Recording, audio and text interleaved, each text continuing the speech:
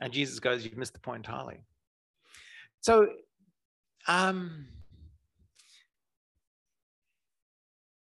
the trick with this passage, it's long and there's a lot in it.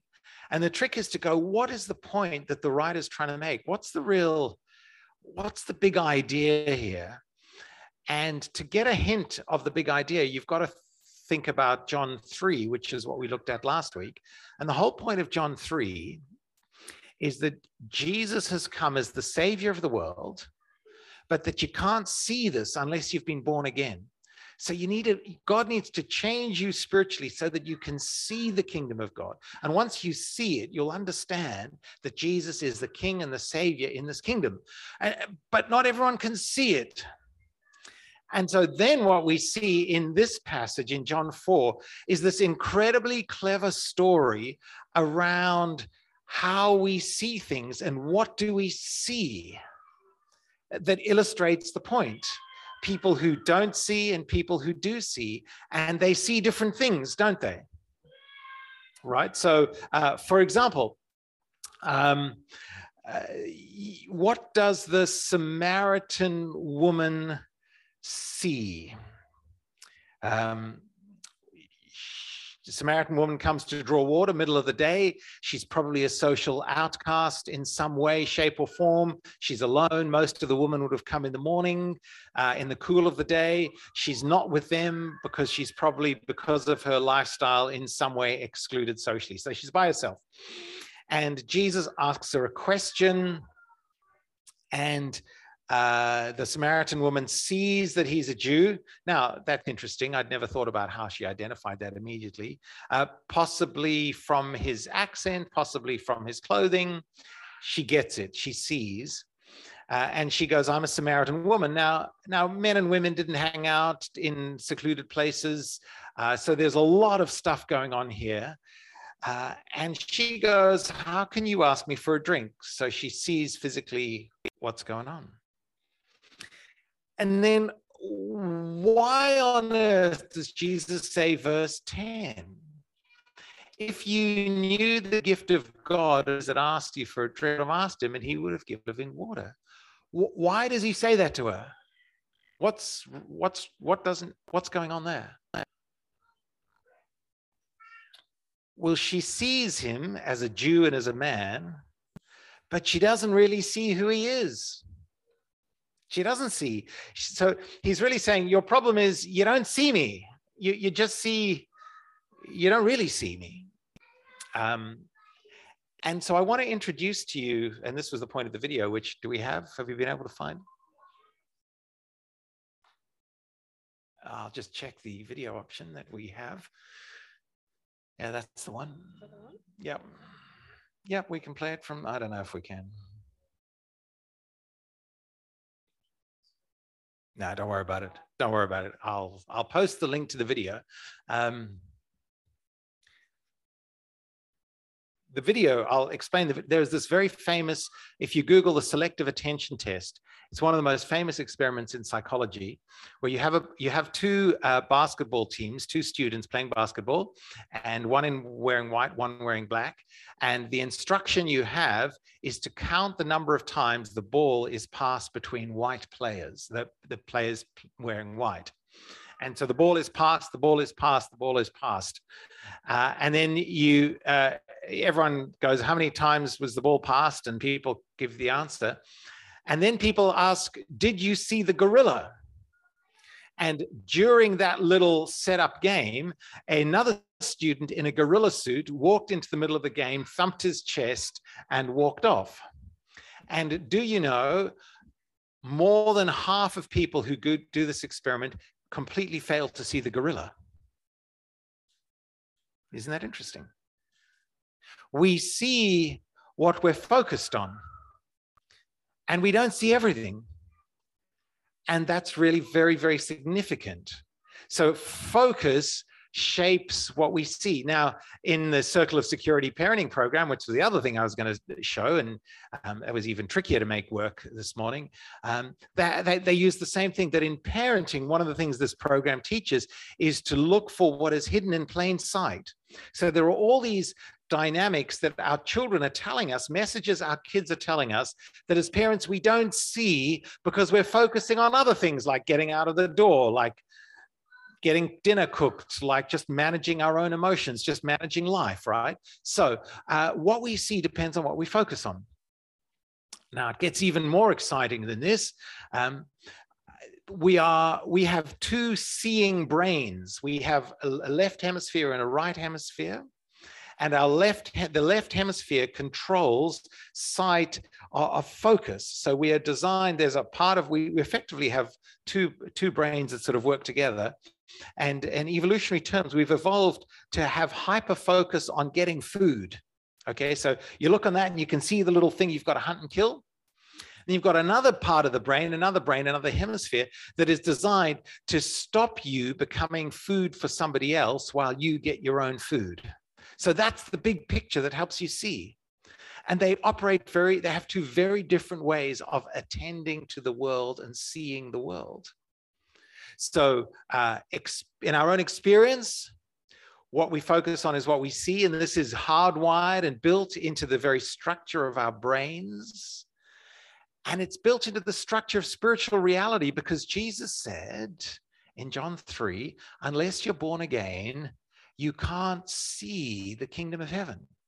You can't see. We can't see spiritual reality unless God does something in us because we're all focused on the material. I mean, what we can see, taste, touch, feel, this gets our attention.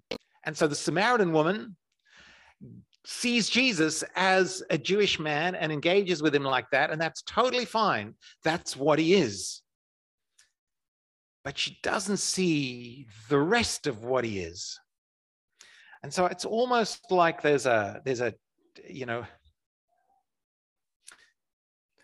two ways of seeing, isn't there?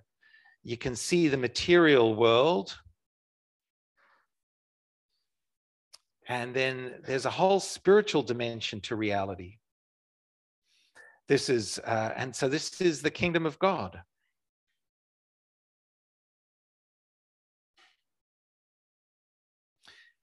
And they are both part of the same reality. But we all just tend to focus in on here. And that's what the Samaritan woman does. She's like, I see. And Jesus says, but hang on, if you really knew who I was, you'd ask. And it's amazing. You go, well, wow, that would be a pretty cool thing to see, wouldn't it? And I mean, that'd be pretty cool. He would give you living water. And again, we don't have time to do this. Well, I do, but you don't because you've got other things to do. I could keep talking for ages, but actually, water is this great. What does she see? She just sees water as a critical thing you need to live, to live.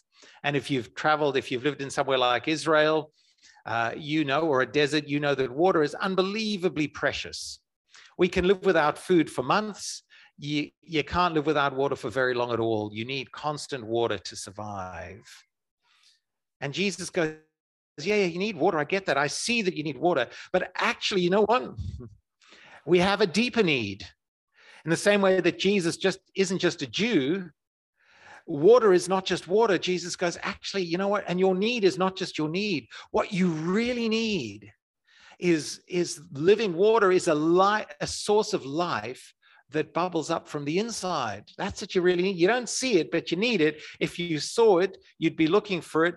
And if you saw who I really was, Jesus says, you'd know that I could meet that need. That's pretty cool. Don't we live in a suburb of Samaritan women? And isn't our temptation that we are very much like Samaritan women? By which I don't mean your multiple spouses or spice. What I mean is it not so easy for us to be hyper-focused on our immediate physical material needs? And we've become very good at meeting those needs. But like the Samaritan woman, we don't see the bigger picture. We're all, in fact, we're all left brain focused, and we don't see the spiritual realities of the world at two levels. One, we don't fully see our spiritual needs. I was talking with a guy just yesterday who's we're walking along the beach at Coogee after having lunch, and talking about he worked for Qantas for 32 years, and none of his family have any kind of real faith, and his elderly mum's dying, and we were just talking. He's asking me, we're talking about how hard it is to raise matters of faith and spirituality with those who are really close to you. So he's got two brothers, and they're not religious at all, and his mum's sort of vaguely Catholic, but she's stopped. She's very elderly, and she's worried about dying. And we were just talking about how hard it is to help affluent, materialistic Australians actually really engage with conversations of faith and spirituality, because we don't see it. We don't see how significant it is. I mean, if we really saw the spiritual world the way it is and our great spiritual needs, don't you think it would change our lives? Like, here's a really simple thing.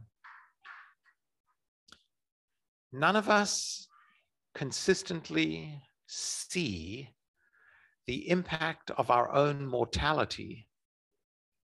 Because if we saw, and we can't, we live in denial, we deny it, we always think someone else is going to die. It's the person next to us is going to, it's not going to happen to us, right? But if we understood that and we really grappled with that, that would help us see all of our life in a different light, and would help us see that actually the spiritual reality that Jesus offers is way more significant than any meeting of any physical needs. We need living water like the Samaritan woman does, way more than we need water views. Now, water views are far more pleasant now, but living water is what we need to live for eternity, have eternal life. So we're like, but then, and the story is really clever, because it's not just the Samaritan woman who doesn't see, right? What I also like is, anyway, Jesus goes on, there's this great story and promises of living water. And then the woman, I mean, she still doesn't really get it in verse 15. Sir, give me this water so I won't get thirsty and have to keep coming here to draw water. So he's had this whole dialogue. She still doesn't get it. And eventually he goes, okay, now I'll tell you what I've got to do. I'm going to show, Jesus says, to help you see me, I'm going to show you how clearly I see you. And what he does is he just exposes all her deepest spiritual needs by going, hey, you've had 5 husbands, and the man you're living with now is not your husband. And what's he saying with that? He's saying, I see that you're a mess. I see that you need healing at the core of your being. You need far more than just water. You need something to set you free from your past, to bring you freedom from shame and guilt, to bring you inclusion into your community again, to make you right with God. That's what Jesus says, I see in you. And eventually she gets it. And she goes, oh, I can see, like, notice this. So this is a progressive unveiling. So the woman said, I can see you are a prophet. Okay, see, it's all about, what do you see? Now, eventually the light's going, oh, I see you're a prophet. You're not just a bloke walking through Samaria. I can see you're a prophet. And then she goes, well, let's have a little argument about theology and history. And of course, that doesn't go so well for her, or maybe it does. Jesus tells her what's really happening. And then she goes, well, I know the Messiah's coming.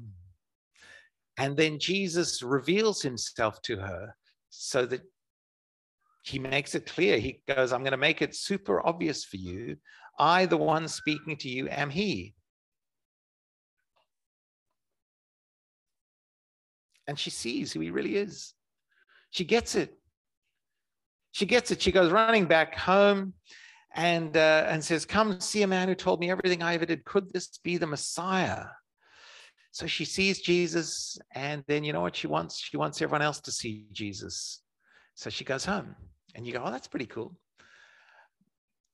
And then another bunch of actors enter the story, and that's the disciples. And you know what's funny is they don't really see who Jesus is either. And while the woman had been worried about water, the disciples are worried about food. That's their focus. Like, Rabbi, eat something. And then he said to them, I have food to eat that you know nothing about. Another way you could put that is, I've got food to eat that you can't see. So what's the food? Well, in the same way that the woman wanted physical water, and Jesus says, I'll give you spiritual water, living water that will meet all your needs, set you free from shame and guilt. The disciples are like, well, you need to eat something, Rabbi. You're looking a little, it's time for lunch. And he goes, no, I've got food. Well, what is the food? It's not material food. He says, there is what is food? I mean, food, as we talked about with the Lord's Supper, food is simply a way that energy is stored and made accessible to us as we digest it so that we can live and work, right? That's what food is. It's digestible energy. And so Jesus says, I have digestible energy. I have an energy source that you don't know anything about. Now, the disciples are really spiritually switched on at this point, aren't they? I mean, what's clear in this story is they don't yet see the kingdom of God either. They're not born again. Their eyes are not open. They are focused on the material, and they go, oh, could someone have brought him food? Like, what's he talking about here? I can't see any food. Can you see any food? And he goes, actually, my energy source, the thing that nourishes and sustains me, is to do the will of him who sent me and to finish his work. This is the thing that keeps me going.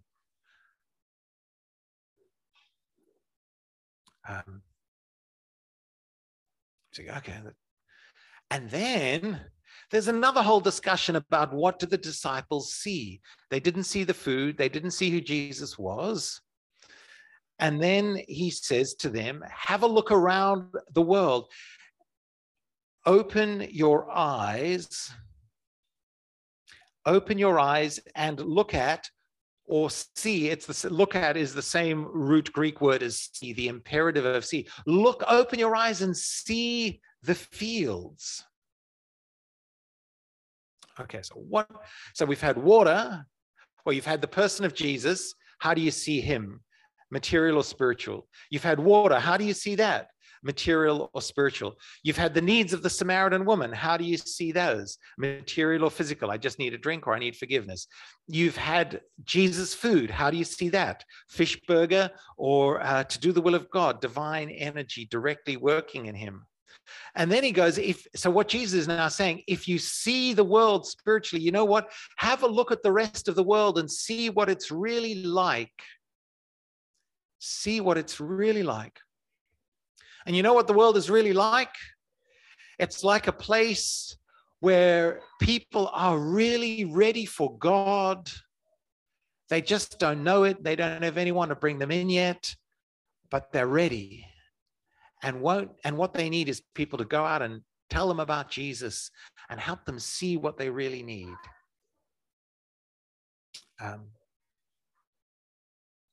So let's back up.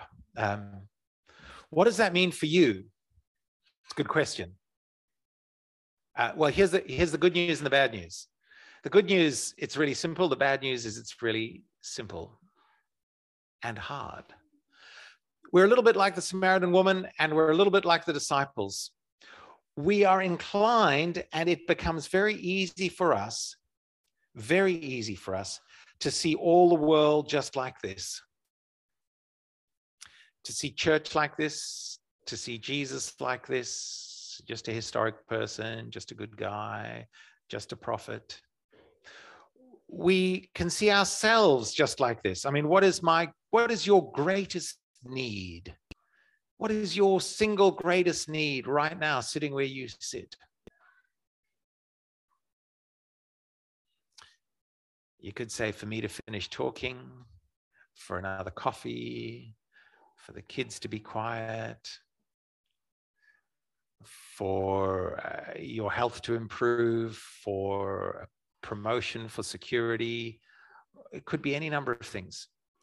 But if you see with the eyes of Jesus, what's my greatest need? My greatest need is God. I actually need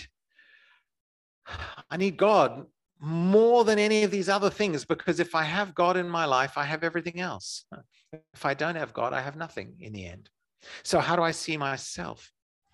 That we can be very much like the disciples, you know. Here's the other thing.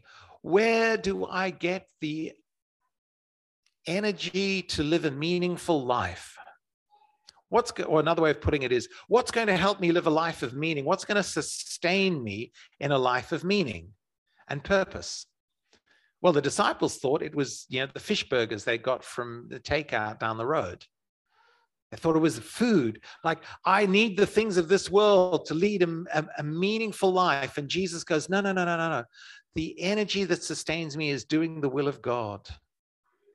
Again, you need God in your life, sustaining, energizing you to actually make a difference in the world. Then you go, okay, so let's back up to my conversation with my friend walking along the beach at Coogee. Jesus seems to indicate that if you look at the world out there, the fields are ready for the harvest. They are ripe for harvest. That is, spiritually, out there in the world, people are ready for Jesus. Like, they're open, they're hungry, they're ready to come into the kingdom of God, right? Isn't that? And you go, that's so wonderful.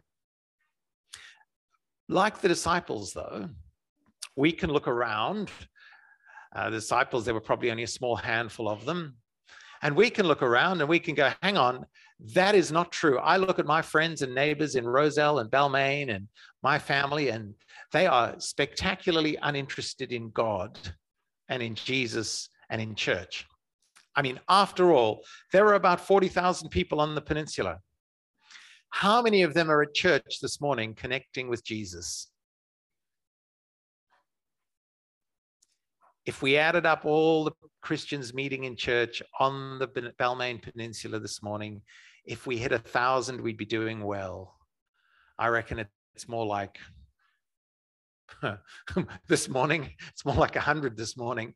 Maybe it's a few hundred. I don't know what's going on down at St. Augustine's. If there's a Catholic feast day, maybe their numbers will be up, but it's not a lot. So was Jesus wrong when he said the harvest is ripe? Maybe we just don't see it. Maybe we just don't see it. And it's easy, is it not, to get depressed when we look at the purely material reality of life, isn't it? I mean, people are disinterested in Jesus. Our own energy is running out. Our lives aren't that great. I mean, the disciples all abandoned Jesus. The Samaritan woman still had her 5 ex-husbands, and the bloke she's with, she's not married to. Her life relationally is a bit of a mess. You know, and if you look at the church today, you go, man, it's easy to think the church is a mess. Certainly in the Western world, you go, wow, you know, it's easy to be cynical or dispirited or disheartened. You know what? This story ends brilliantly. Because the most unlikely people in all of the Jewish mindset and worldview, the people, if you'd ask the disciples or the Jews at the time, who are the people who are most likely to become followers of Israel's Messiah, the Samaritans would have been the last. They thought of them as dogs. They thought of them as like completely irreparably reprobate. There's no chance they'd ever come to Jesus. And how does the story end? With a whole bunch of Samaritans coming to Jesus. Who would have thought? You can trust Jesus. The way Jesus sees the world actually is right. There's a spiritual hunger. There's a spiritual need. He's uniquely placed to meet that need. And what's more, he uses people like Samaritan women, messed up, broken women, to be the agents of bringing his life and good news to unlikely people so that they can come home to him. So I think, yay for the Samaritan women. It's not so bad to be like a Samaritan woman. You start off not seeing who Jesus is. You get to see Jesus is. You go and tell a bunch of other unlikely, spiritually disinterested people, and miraculously they come and believe what you've said. Come and check out Jesus for themselves, and they come to believe. People come to Jesus on the arm of a friend. And it doesn't matter if that friend is someone who, in a worldly sense, is very unspiritual and very inadequate and quite messed up. Because what we're doing is bringing people to Jesus. But what that requires is seeing all of life the way Jesus does, not like all seeing with spiritual eyes, the whole spiritual world around us. That's the discipline. So maybe the take home for you and for me, and I've been thinking about this a lot for a very long time, but a lot this week as I knew this passage is coming up. I've just, every day, I keep praying, Lord, help me see the world the way you see the world. Help me see people the way you see people. Help me see myself the way you see me. Like, it starts to change things, doesn't it?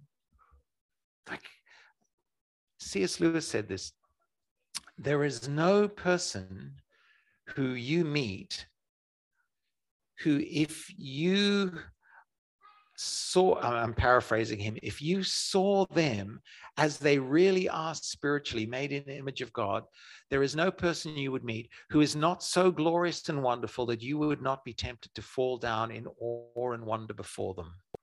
Okay. Everyone made in the image of God is unbelievably glorious and wonderful. And everyone made in the image of God is unbelievably loved by Jesus. For God, this is John 3, for God so loved the world that he gave his only son, that whoever believes in him should not perish but have eternal life. So do we believe that? Do we see that? Do you see your friends that way? Do you see yourself? I see myself. My greatest need is for Jesus. The greatest need of anyone you'll ever meet is for Jesus. And he can use you to help them come home to Jesus. Just invite them. Tell them about this man who's changed your life. What's the worst that can happen? You lose your job, you get ostracized, and you get killed for your faith. As happened to all the disciples. But when you look at that with the eyes of faith, you go, that's not so bad at all. You just go straight home to be with Jesus. And by the way, that's extremely unlikely to happen in Balmain. You're much more likely just to be politely ignored. Let's pray. Oh Lord, I ask you to help me and us to see you more clearly this morning. Give us eyes of faith to see the spiritual world that we live in. Jesus, to see you and to see ourselves the way you see us, and to see other people the way you see us. And I pray that you'll help us see that even here in this part of Sydney, there are people all around us who are glorious and wonderful and spiritually ready to come home to you, and help us introduce them to Jesus. I pray, Lord, for the months and years ahead for all of our churches on the peninsula. Maybe we'll start with that. I pray that all the churches in the years ahead will be full of people coming home to you, Jesus. That there will be a great, great harvest of people turning from a purely material experience of the world to see who you really are and come home, so that they can have the eternal life that you have won for them and for us. And whatever we can do, whatever role we can play in that, Jesus, help us do that. And we ask this in your name. Amen. We're going to sing our final song, and then we're going to have coffee and morning tea and hang out and keep chatting. Let's stand, worship our great God.